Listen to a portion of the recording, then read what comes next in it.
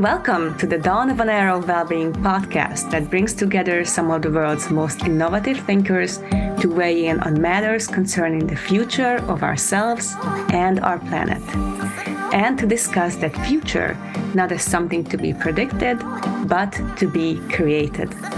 In each episode, your hosts, Erwin Laszlo and Frederick Zhao, and moderator Nora Cesar will converse with guests from numerous disciplines to help us navigate a new worldview which derives its wisdom from a synthesis of ancient and modern, East and West, science and spirituality.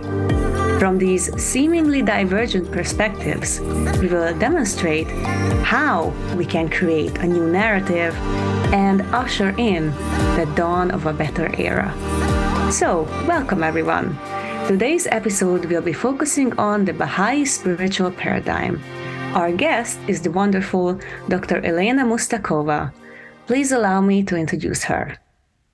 Dr. Elena Mustakova is an educator, social scientist, a former professor in adult developmental psychology and psychotherapist.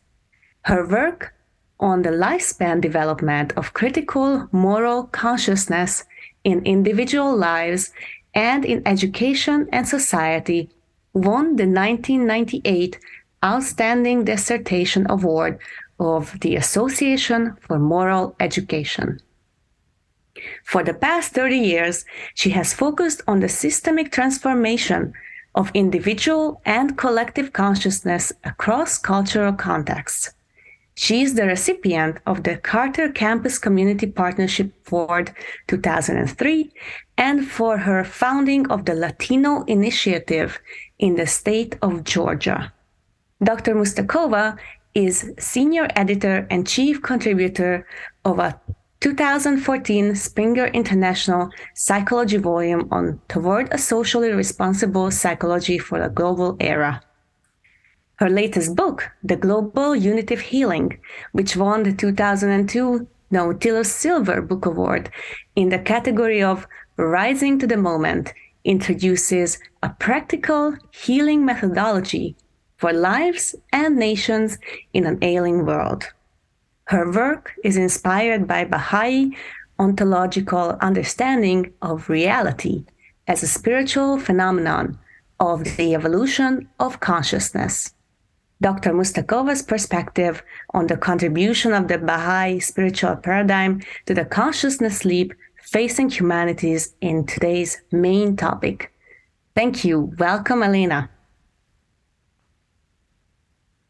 Thank you. It's my pleasure to be your guest today. And please allow me to introduce our hosts, Erwin Laszlo and Frederick Zhao. Erwin Laszlo is a two-time Nobel Peace Prize nominee, world-renowned philosopher and systems scientist, author of over 106 books, founder of the Laszlo Institute of New Paradigm Research and the Club of Budapest. Recipient of multiple honors and awards like the Goya Peace Prize, the Assisi Mandirov Peace Prize, and the Luxembourg Peace Prize. And please welcome Frederick Zhao, business leader, futurist, practitioner of Eastern wisdom and Western science, author, chairman of the Family Business Network's Council of Wisdom, and founder of the prestigious Octave Institute, fusing ancient wisdom and quantum science as a platform for people to achieve a purposeful life, mindfully lived at new levels of consciousness and freedom. Welcome, everyone. To manage the session today, first I would like to invite Fred to set the stage for today's very special episode. Fred? Yeah, thank you, Nora. One of the key things that we, in the new era that we're arriving, is a new humanity. Now, we all know that everything we do, if we really analyze, is a process of I to we as we produce or do something. And then over this different organization, be it family or business or religious institute, who actually then becomes nations, becomes United Nations, becomes humanity. And now we have a challenge of globalization against a sustainable humanity, which is a unique opportunity for human to really look at how we can solve the problem of unity. Because without collaboration, we cannot solve this problem, which means our destiny is framed. Now, religious has been good in uniting different pockets, but on the other hand, it creates animosity with other pockets. This is a process that is going on for over 2,000 years. But today, with a new challenge, we need a common worldview, a common language, a common understanding, and common shared experience, so we can deal with a common challenge, a common future. So it is both Octave Institute and the Laszlo Institute to really look at how this new paradigm of science as a possibility that we can come with some commonality, which is not religious based. And quantum science kind of crosses between material world and the spiritual world, or the immaterial world. And so it is a very important that we actually get this dialogue going, so that we can go beyond the belief system-based faith into direct spiritual experience and sharing that experience. So indeed, we will move into another era of high spirituality, common understanding, common challenge of humanity, and the challenge of bringing back morality and ethics into a market economy, which otherwise continue to destroy our environment and social fabric. Thank you. Thank you very much, Fred. So today's episode is the Baha'i spiritual paradigm. I would like to invite Elena to share a bit more about why the Baha'i spiritual perspective is important to her journey of living it and practicing it. And please share a little bit more with our audience about this. That's what I would like to do precisely with Elena, if I may come in. Yes, please. I look forward to. But let me preface this with something that will interest Elena. Maybe she has known about it, maybe not.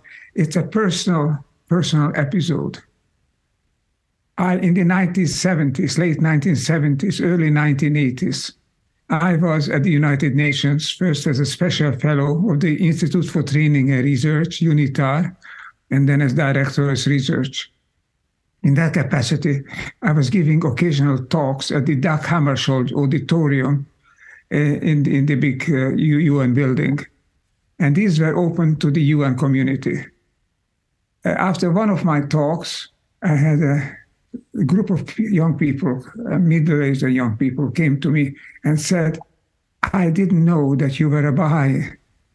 I said, "And what?" I wasn't sure I heard it right. I said, "Yes, but you're not." I said, "No, I'm not.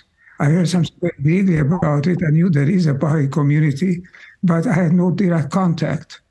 And I said, "Why do you say that?" They said, "It's because you sound like the teachings of Baha'u'llah." Well, that is formidable. What is that? It's the oneness and the higher level of building consciousness as being built together, always in unity and always in an evolutionary perspective. I said, "No, I get that from the system sciences."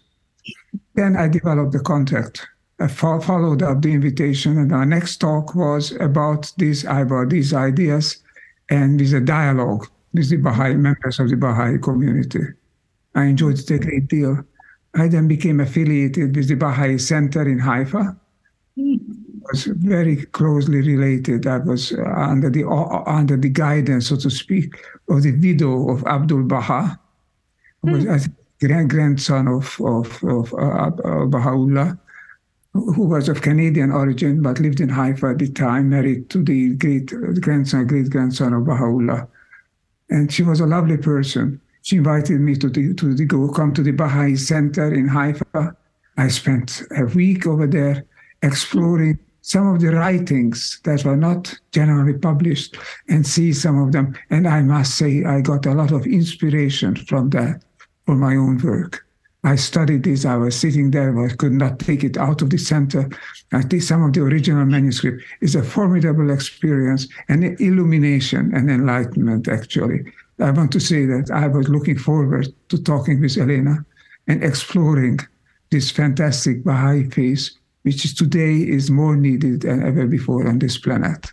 So I look forward to hearing from Elena. I'm sorry for this little interlude, but I just wanted to tell you I have this personal guide, this personal connection with the Baha'i faith, which is very, very dear to me. No, we love personal interludes. Sorry. Yes, we love it. So please, please, please, that's what we are all about. Elena, please, sorry. Well, Ervin, first of all, thank you for this wonderful account. I think I had heard snippets of the fact that you had some contact with the community, but I did not know that you spent a week at the center in Haifa reading and immersing yourself. So this is quite fascinating, and it actually opens the door for me to share what I wanted to share today. It is often said that beliefs divide us, but values unite us. And so to me, what is essential that I want to focus on today is probably the very same system of values and systemic understanding that you discovered, that you found so inspirational. I discovered it at the age of 33. I had grown up in communism and in the former Eastern Europe, where basically it was all about slogans that had no foundation in serious science, and were also in radical emotional and real disconnect from the praxis on the ground.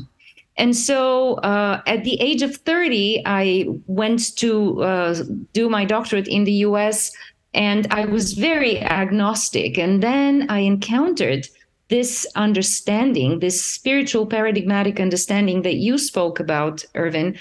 And it was just quite surprising to me. This was a time that I was also studying adult development. And I was loving my doctoral research in adult development, but kept asking the question, there's something fundamentally missing here.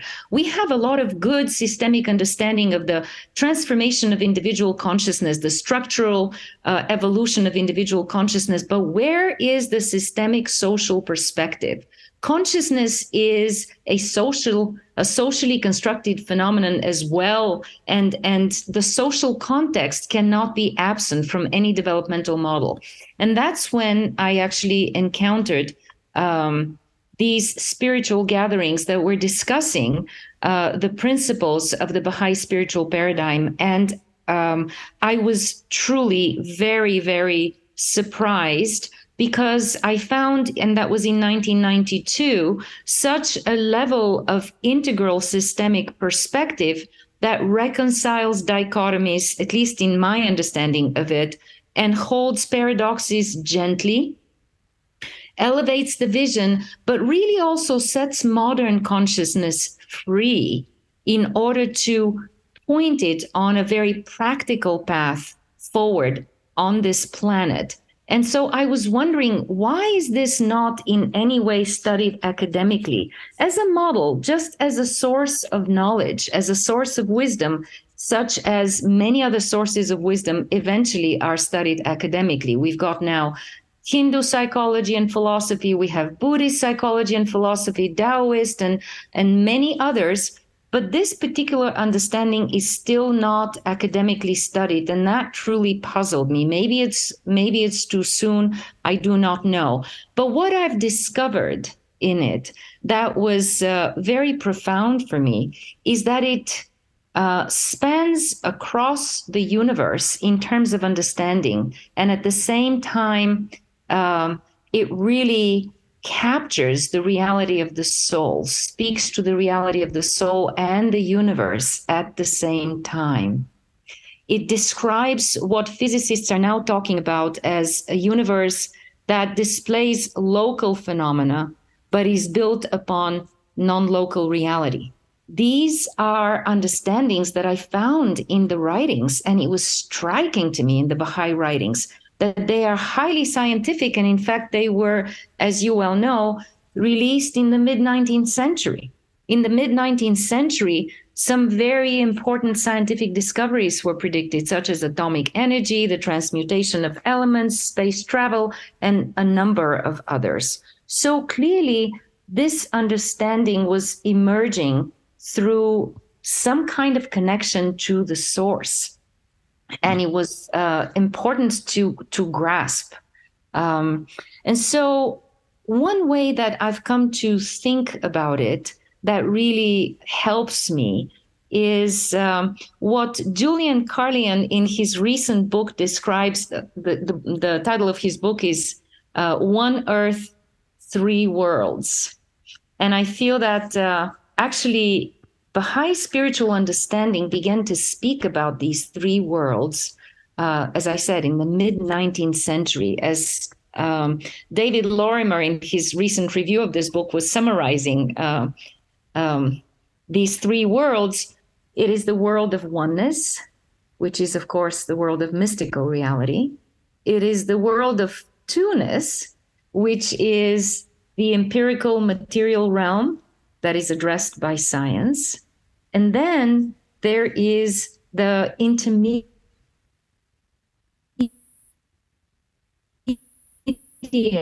world. The intermediary world that is the hardest to decide, the world that comes, the world where transition and transformation happens. And that's what I started to discover in my journey, that these spiritual principles spoke in a very clear way, both to the world of oneness and the direct mystical connection of the soul to its source and to the whole. It also spoke to the incredible importance of scientific understanding, and particularly scientific understanding that transcends materialistic reductionism and really seeks the intersection with spiritual understanding. There's even a spiritual principle that was articulated, the complementarity of science and spirituality in the mid-19th century, which was very surprising to me. And where I find this spiritual paradigm probably most unique is in the way that it focuses on the intermediary world. And it applies spiritual principles to those areas that are hardest to reconcile and where still I hear a lot of polarities. And I'll just give you some examples. For example, the masculine and the feminine. After so many centuries of patriarchal civilization, we now have this real coming forward of the power of the feminine and the need to recognize the way the feminine really integrates and offers a different path, a more healing path, a more equitable path forward, because it is a loving relationship. It is a compassionate relationship, not a relationship of force and dominance. But then it seems that we start counterposing these different forces. And one thing that I really found quite powerful and healing, coming out of a very patriarchal society and a very patriarchal social system of communist totalitarianism, was to both see in the Baha'i spiritual perspective the powerful recognition of the leading role of the feminine in this age, and at the same time placing it in complementarity with the masculine and not in some kind of real tension. So, for example, some of the writings speak about the mental alertness, intuition, and the spiritual qualities of love and service that are so characteristic of the feminine, and of the fact that feminine consciousness is so characterized by an alert and wakeful heart. And that these are qualities that will lead the way in the new age, but in collaboration. And related to this dichotomy, which we seem to still be struggling with in various talks that I listen to, is also the dichotomy that I hear between religion and spirituality.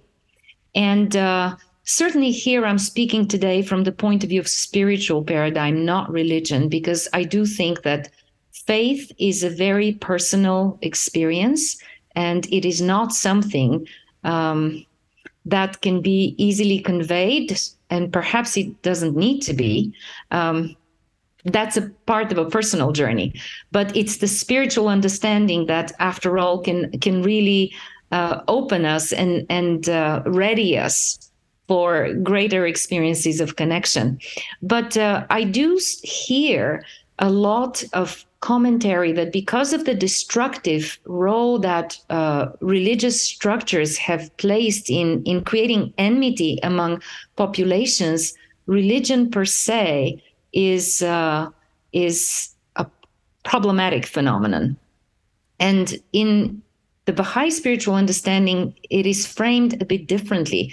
Religion is understood as a structure that channels spiritual insight into social structures, but it is only as useful and really a channel for spiritual insight to the extent to which it unites across boundaries. And so there is a very clear recognition that historically religion has not evolved to where it unites. But there's also a suggestion that perhaps we're entering an age of spiritual maturity where we may well be able to recognize the oneness across different religious and spiritual traditions, and to actually work with that oneness in diversity without a sense of competition or trying to convert each other or convince each other, but really focusing on what is the common ground and recognizing that structure is also necessary. And that's another dichotomy, hierarchy versus structure. I was also listening to a recent talk, which was also saying there's been so much hierarchy, and religion has been the source of so much hierarchy, that we should really do away with that. Certainly, Baha'i spiritual and practical understanding eliminates all hierarchies, but it does not eliminate structures. And it does recognize that structuring social life, structuring community life, structuring the psyche are very essential processes. It is in the tension with structures that we evolve. And so, again, this is to me yet another example in which dichotomies are resolved somehow by this spiritual paradigm, at least in a way that's meaningful for me. So I can feel much more comfortable in the fullness of the human spiritual heritage, from the goddess traditions to indigenous traditions to the full range of religious historical traditions, and see in all of them an expression of the one with many faces, but really pointing to a same reality. But then there was also something very unique that I saw in these contemporary spiritual principles. On the one hand, as I mentioned, they really point to a universal reality. Even the very name Baha'i is not actually a name. The root Baha, Abha, as I'm sure you may know, actually means in Farsi and Arabic, light. So this simply means followers of the light. And so there's many more followers of the light than people who call themselves Baha'i or really anything. Oftentimes the people who call themselves names are more limited. And that's probably why you had the experience of people coming to you and saying, you sound like a follower of the light. You sound like you're talking, Erwin, about the evolution of our relationship to the light, to consciousness, because that's really what it was. The name Baha'u'llah also is not a personal name. In fact, I keep forgetting the personal name that stands behind. Baha'u'llah is really the light of the source, the light of God, the glory of the unknowable. That's what it means. It's not a personal name. So again, on on the one hand, it's a very integral contemporary understanding of spiritual principles that cut across wisdom traditions. On the other hand, I found something quite unique in it, and it is particularly the profound and well-articulated understanding of how to work in the modern world with the challenges of the modern world within our lives, with the complex dialectic between unity and justice as the two central organizing principles of a planetary age. And that's what really struck my imagination as a developmental psychologist and also as a social psychologist and a clinician. Those were the questions for me. How do you work with this very complex dialectic of unity and justice in a planetary age of so much conflict? And so what I found in this spiritual paradigm is a practical evolutionary model of governance that literally turns on its head.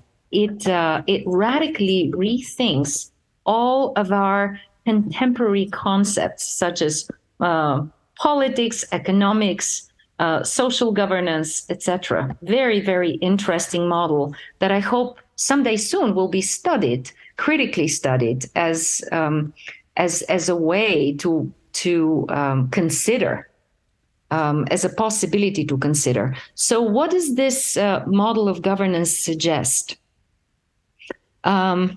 Really, it is what people are now talking about in terms of the need for renewal of the social contract in the context of the fragility of our socioeconomic political structure. So it suggests that governance in a planetary age needs to be completely bottom up, completely democratic through the election of local, national, and international councils of governance, which are elected every year or every few years at the highest level. And these elections, which is very interesting, are a profound spiritual process. They are anonymous. There is no campaigning. They are silent. And there is only one criterion for the election, and that is that the people who are elected should be truly manifesting the capacities to serve. They are servants. They are not leaders. They are servants. It's really servant leadership, another more contemporary concept, and that they should manifest a high standard of ethics and character. And in that system of governance, which is fundamentally spiritual, there are quite a few checks and balances to ensure that this is a governance as service, not as the exercise of power. In the same way, collective security is also radically rethought. So this was the middle of the 19th century when this idea of the World Federation, which is quite common now, was raised as the future of the planetary civilization. A World Federation which preserves the radical diversity of all the world nations and states, but also unites them through a legal and governance system which is grounded in laws that are essentially spiritual and that both protect diversity and at the same time uphold a format or a force, a collective force that is able to defend the fullness of this diversity and the application of spiritual laws from the rise of tyranny, of the kind of authoritarian rise in individuals and groups that we now see. That was something that was actually conceived that it would be likely to be happening again and again in the transitional period of the evolution of collective civilization, and there should be protection against it. And so that's part of the governance structure. And that's probably the last thing I'd like to mention here, is this universal spiritual language, which I found in this spiritual paradigm,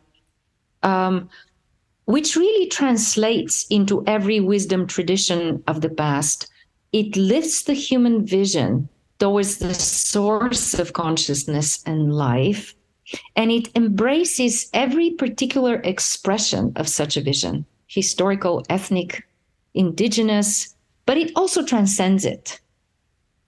One of my favorite quotes that really sums that up, and also sums up the compassionate guidance that this spiritual language often offers to the modern soul, which is faced with so many multiplicities and so many difficult choices, is the following two-liner that I'd like to share with you.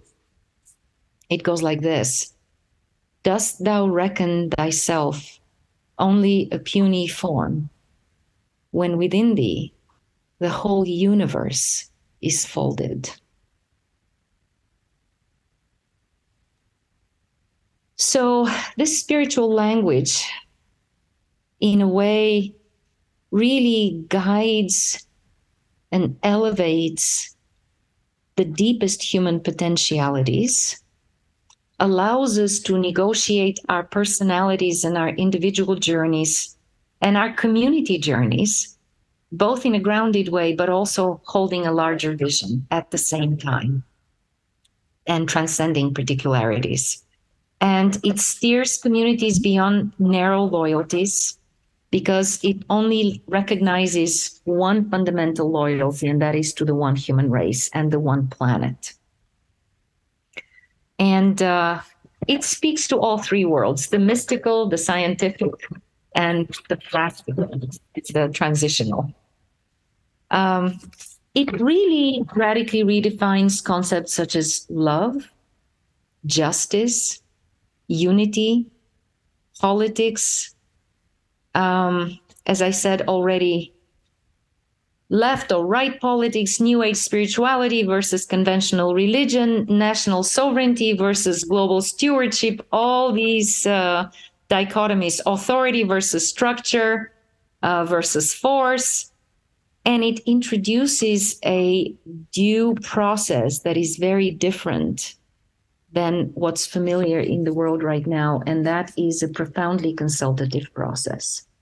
Now I will pause by completing this part of my sharing, and I would like to just say that this spiritual paradigm, just like every spiritual paradigm that has emerged historically, is so profound that its actualization in practice is a steep learning curve of the real evolutionary phenomenon.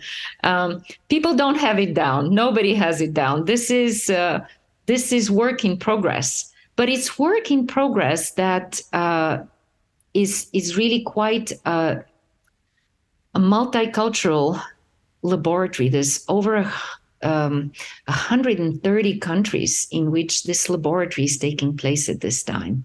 It's a lot of learning, and some of it is quite perplexing.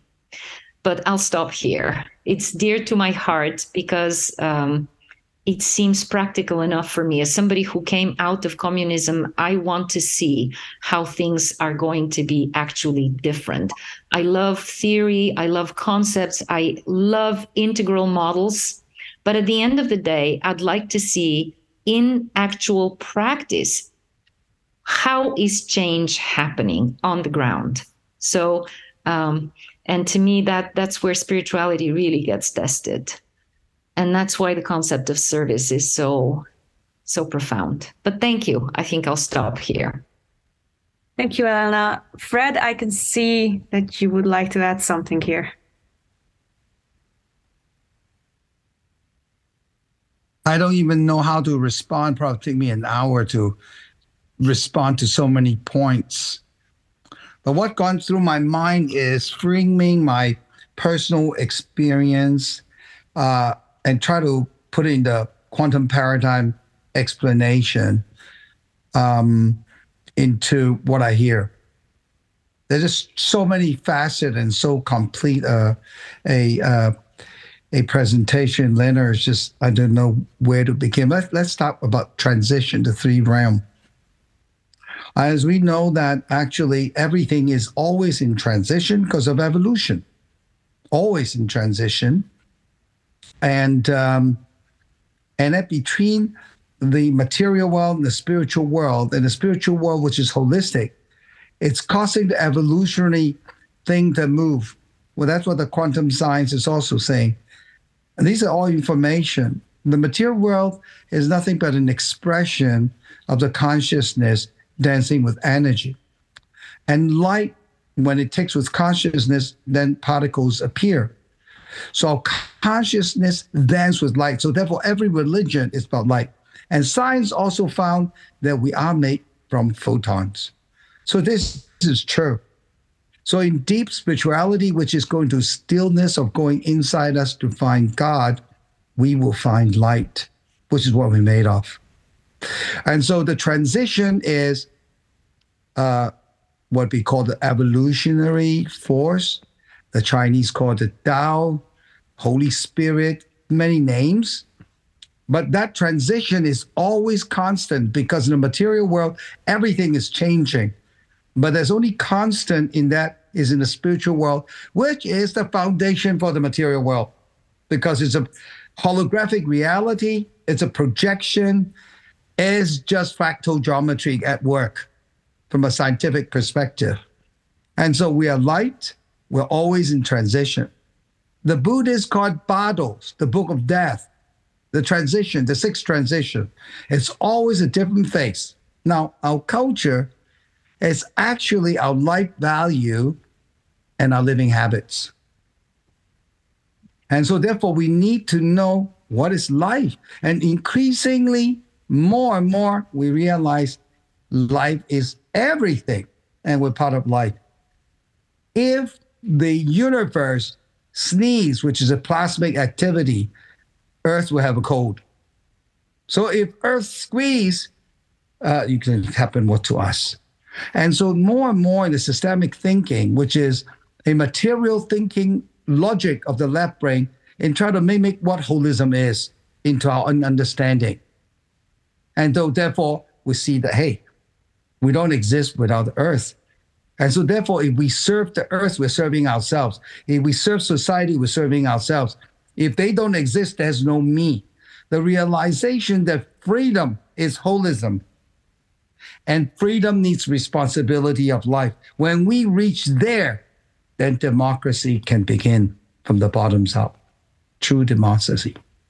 But before that, purification happens. In other words, a small percentage of people changing, which is evolution, will allow the tip over 98%. So therefore, just like religion, real spiritual people are very, very small. They can share experience, they can connect. And therefore, religious dogma dominates the majority. However, nonetheless, that few percent can change the world now into a new form. And so I remain hopeful because I observe the movement has already begun for the new era. And awakening is happening. So in responding a number of level of what Elena says, I think that the faith offer interesting perspective. For example, what is transition? How do we, through material activity of service, transmute the transition into our spiritual advancement and awakening? So every religion talk about practices and values and stuff like that. Go beyond that, you understand the holism, the freedom is always driving. And there's some inert conscience that's driving us. And there's always everybody asking the existential questions of life. Where I came from, what am I here, irrespective where you come from. As long as we do that guiding fundamental beacon of existential question and our conscience lighting it back to the light, we have shared experience. And that goes a new faith that go beyond, as I hear what Elena say, the principles. But we must be only for one who's awakened one. Democracy cannot happen when people are asleep driving the car. And so first, we have to awaken and do the work of awakening. And that's very important. And shared faith based on direct spiritual experience. Because those who really experience it, it's the same human nature, same reality, same holism.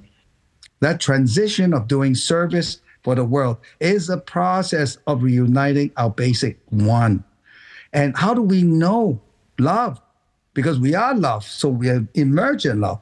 Until we express love, then we realize we are love. And our dividend of joy will fuel us into our life and continue the journey of spirituality and service. Before that, before you can feel it, you don't know who you are. Thank you. Thank you, Fred. Erwin, what would you like to add? Well, we have an interesting distribution of roles here, different from what one would expect, but it's a very good distribution. Namely, we have here two commentators of the brilliant expose of Elena by Fred and myself. Now, Fred is a businessman and I'm a philosopher. Fred is providing a deep philosophy, a philosophy of religion. I'm on the practical note. I've started on the practical note and I will continue on the practical note. Just in these few lines, a few words of comment. What Elena has been talking about is what I consider, just as Fred says, holistic understanding. I would say the systemic understanding, the one that I have been trying to develop all these times, all these years. In fact, if you would look up the book that I published in 1977, The Strategy for the Future, the Systems Approach to the World Order, there is the Baha'i principles are present there, highly clearly and fully not fully, but I mean significantly illustrated. That has been my spiritual upbringing in a way. And it has come about because I have had this personal contact with people who are religious leaders, but not leaders of religion. They are spiritual people. This brings me to remark on one thing, remarkable thing. The great spiritual masters had their disciples who took over their spirit and who could spread their spirit. The followers that came then entered into the debate, the debacle of competing with other spiritual traditions, and they made the initial insight into dogma to unite them under a common framework, which is not just only a philosophical, spiritual framework, but an organizational framework. You belong to us, and you make sure that you don't get infected by the heathens, by the wrong thinkers, by these agnostics and the atheists. The great religious leaders transcended this. They were the great prophets. They felt all that Elena was talking about. They felt what Fred is talking about, and they lived that. Now, their tradition is being filtered by masses of people who are entering the fray of you belong to me, my religion, onto your religion, onto another religion, and making this initial uplifting spirit into a dogma, a doctrine. Now we have this unique chance here. We have a great prophet, a religious prophet, who lived this. We can be sure from his writings that he lived this deep sense of oneness, the compassion, and he lived in the 19th century.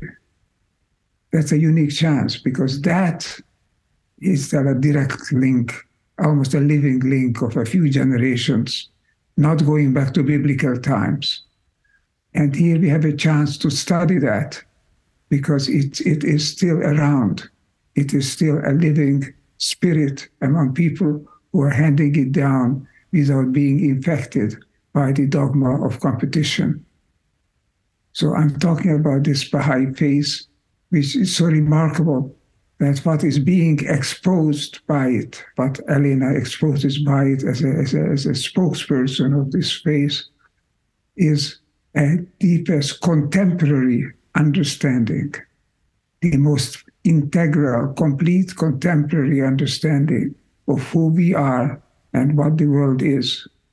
quantum science as such didn't exist in the 19th century.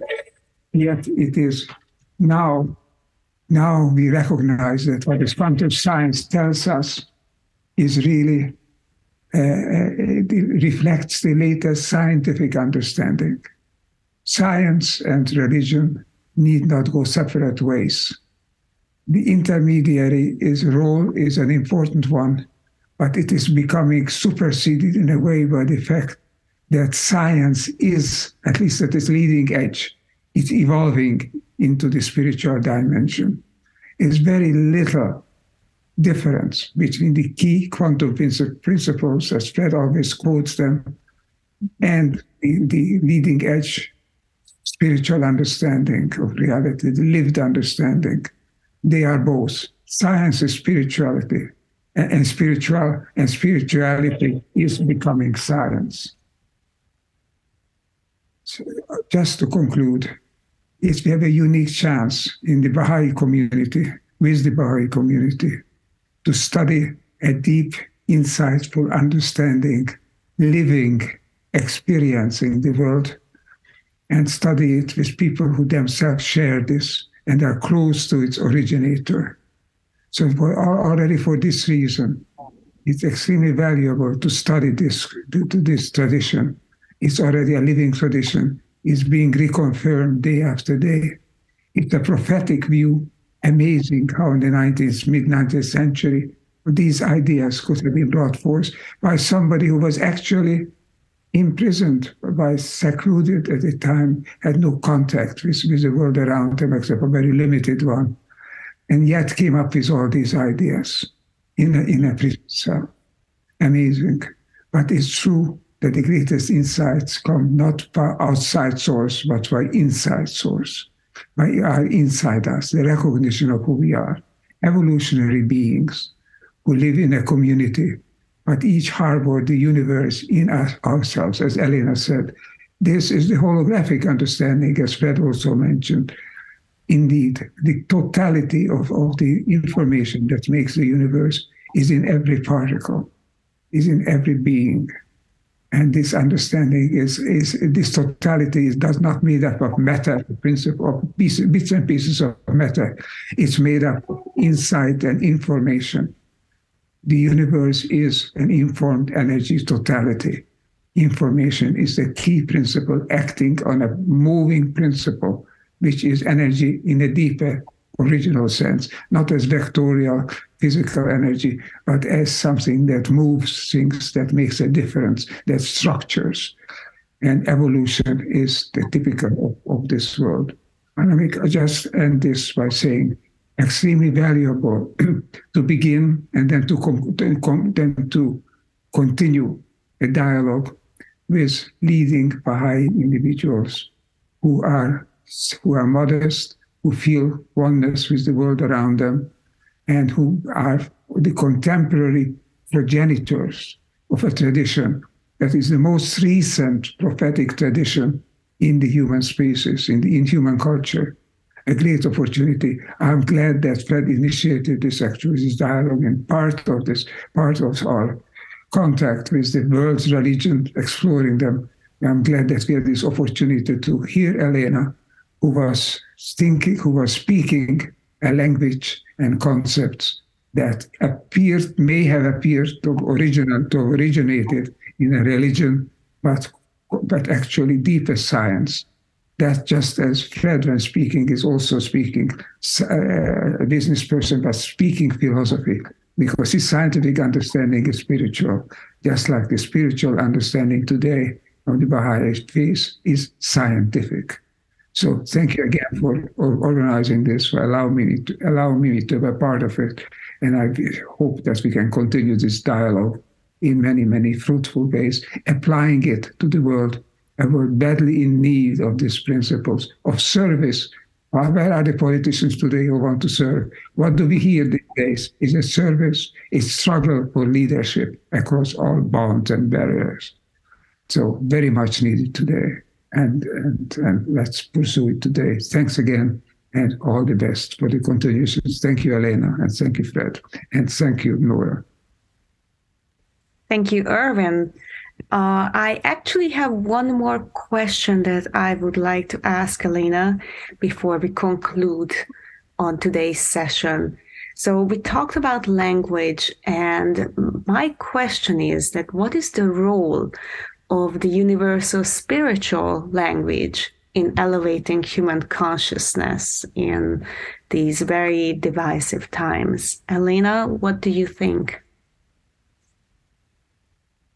Well, we're at the end of a very profound conversation that probably needs to continue because it's hard to address this big question concisely. But I actually think that the best way to answer your question is to share a very short excerpt, which is one of the revealed so-called hidden words by Baha'u'llah. And it is the one hidden word that particularly speaks to me and spoke to me when I was early on discovering this spiritual horizon, profound horizon, where science and spirituality really become one another, as Irving so beautifully said it. When I was early in discovering this integral horizon, this particular word, hidden word, really inspired me because it spoke to a very contemporary understanding of spirituality, one that we need more than ever now. And it is the second hidden word, and it is about justice. So if you will allow me, I'd like to share it. O Son of Spirit, the best beloved of all things in my sight is justice. Turn not away therefrom if thou desirest me, and neglect it not, that I may confide in thee. By its aid thou shalt see with thine own eyes, and not through the eyes of others, and shall know of thine own knowledge, and not through the knowledge of thy neighbor. Ponder this in thy heart, how it behooveth thee to be. Verily, justice is my gift to thee, and the sign of my loving kindness. Set it then before thine eyes. So when I first read this, I just thought, what a call to the core of human nature. The core of human nature, where Fred beautifully said is light. It's the light of truth. It's the light of justice. It's the light of love. And it is very interesting that this language is the same language which frames these governing councils that I spoke about. So when people are invited to vote silently and without campaigning to elect governing councils each year, they have to think in the spirit of justice. They have to think about justice for this age is different than for previous ages. It's a very complex age. So we have to really, the spiritual language is both universal, but it really also asks us to rethink it. What is justice in this age? And who are people who have the comprehensiveness of vision and understanding and a service orientation that can serve justice in a global age? How can each local council eventually become what Baha'u'llah described it will become one day, house of justice? Wow, a local governing council of 9 elected men and women, eventually becoming a house of justice and carrying out its affairs in that spirit. That's a language that takes you out of the mundane, out of competing issues and commitments, and really sets your eye on the horizon in terms of governance, human affairs. So this is just the beginning of an answer. I don't know that we have time to delve further, but I hope that's at least an open door. Thank you, Elena. I would like to ask Fred for your concluding words about the Baha'i spiritual paradigm.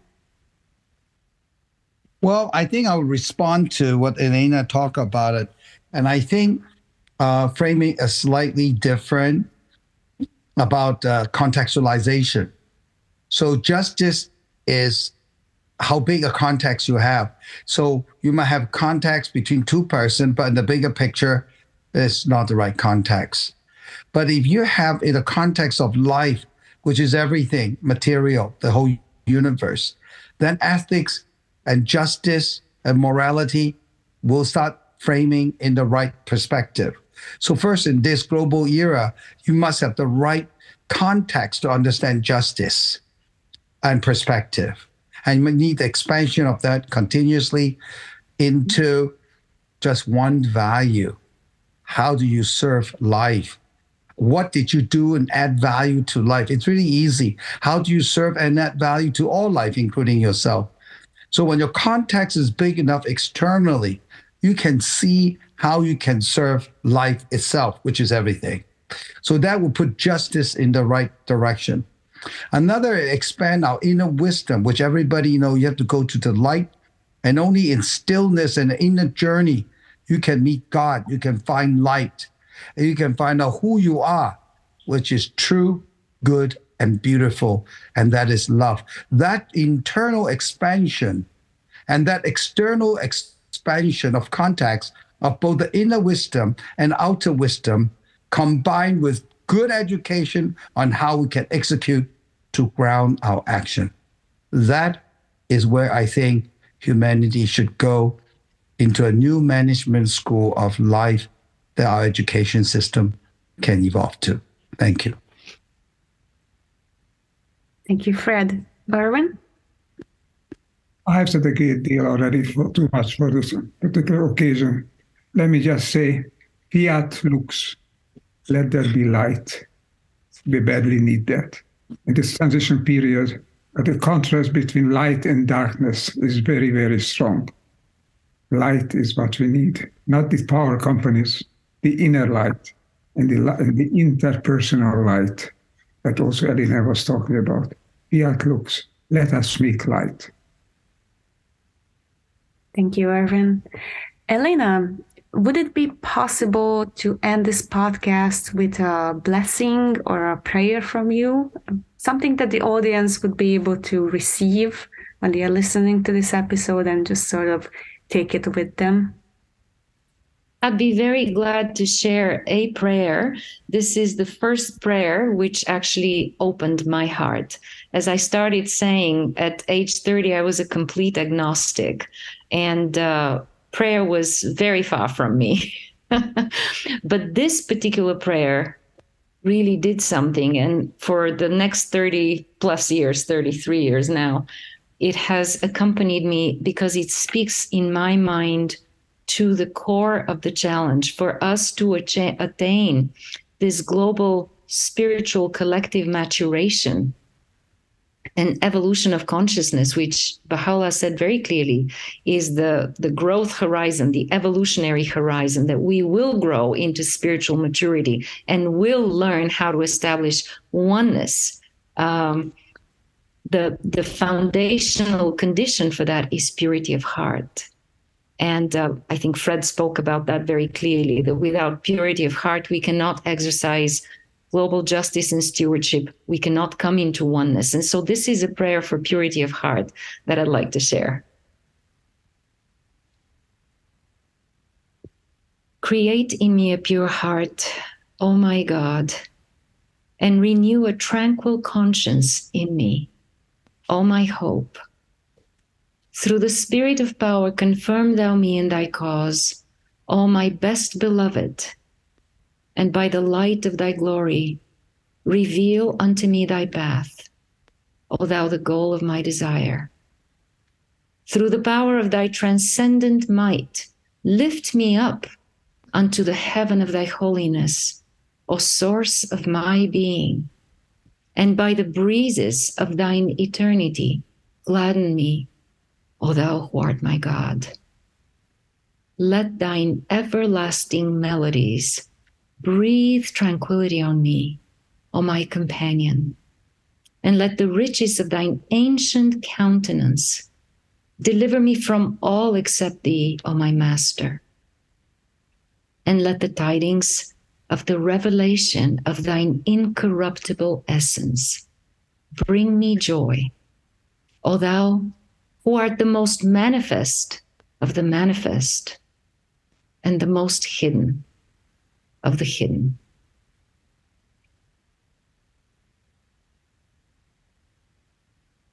That was beautiful.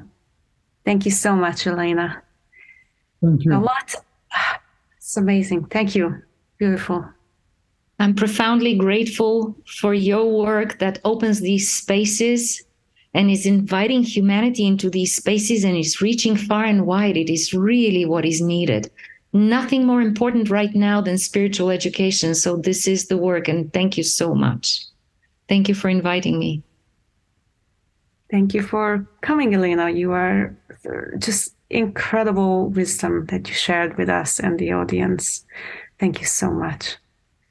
Any concluding words from Erwin and Fred? We have had it already. I have had it, actually. Perfect. Very grateful, enjoyable conversation. Okay, thank you indeed.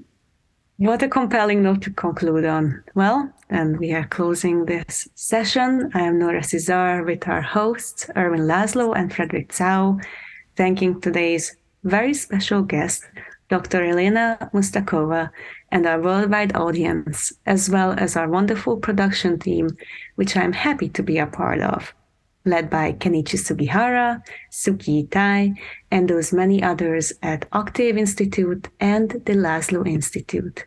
From whatever nation state or emotional state you might be in, this is the place to tune in. We invite you to join us for more episodes of Dawn of an Era of Wellbeing podcast, as well as to give this book to yourself or to a loved one. It is a true companion for these challenging times. The bravado of our ego has historically gotten the better of us. So remember, this time when building that new paradigm for humankind, let's include humankindness. Stay tuned and stay attuned.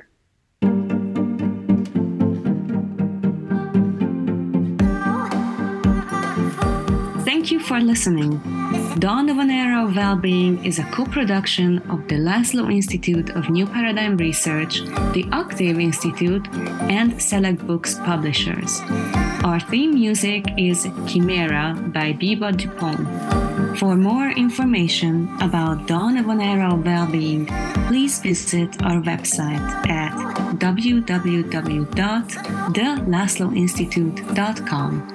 If you enjoy our program, please remember to subscribe to us on your podcast service. And if you are using Apple Podcasts, please give us a rating to help other listeners learn about our show. See you next time.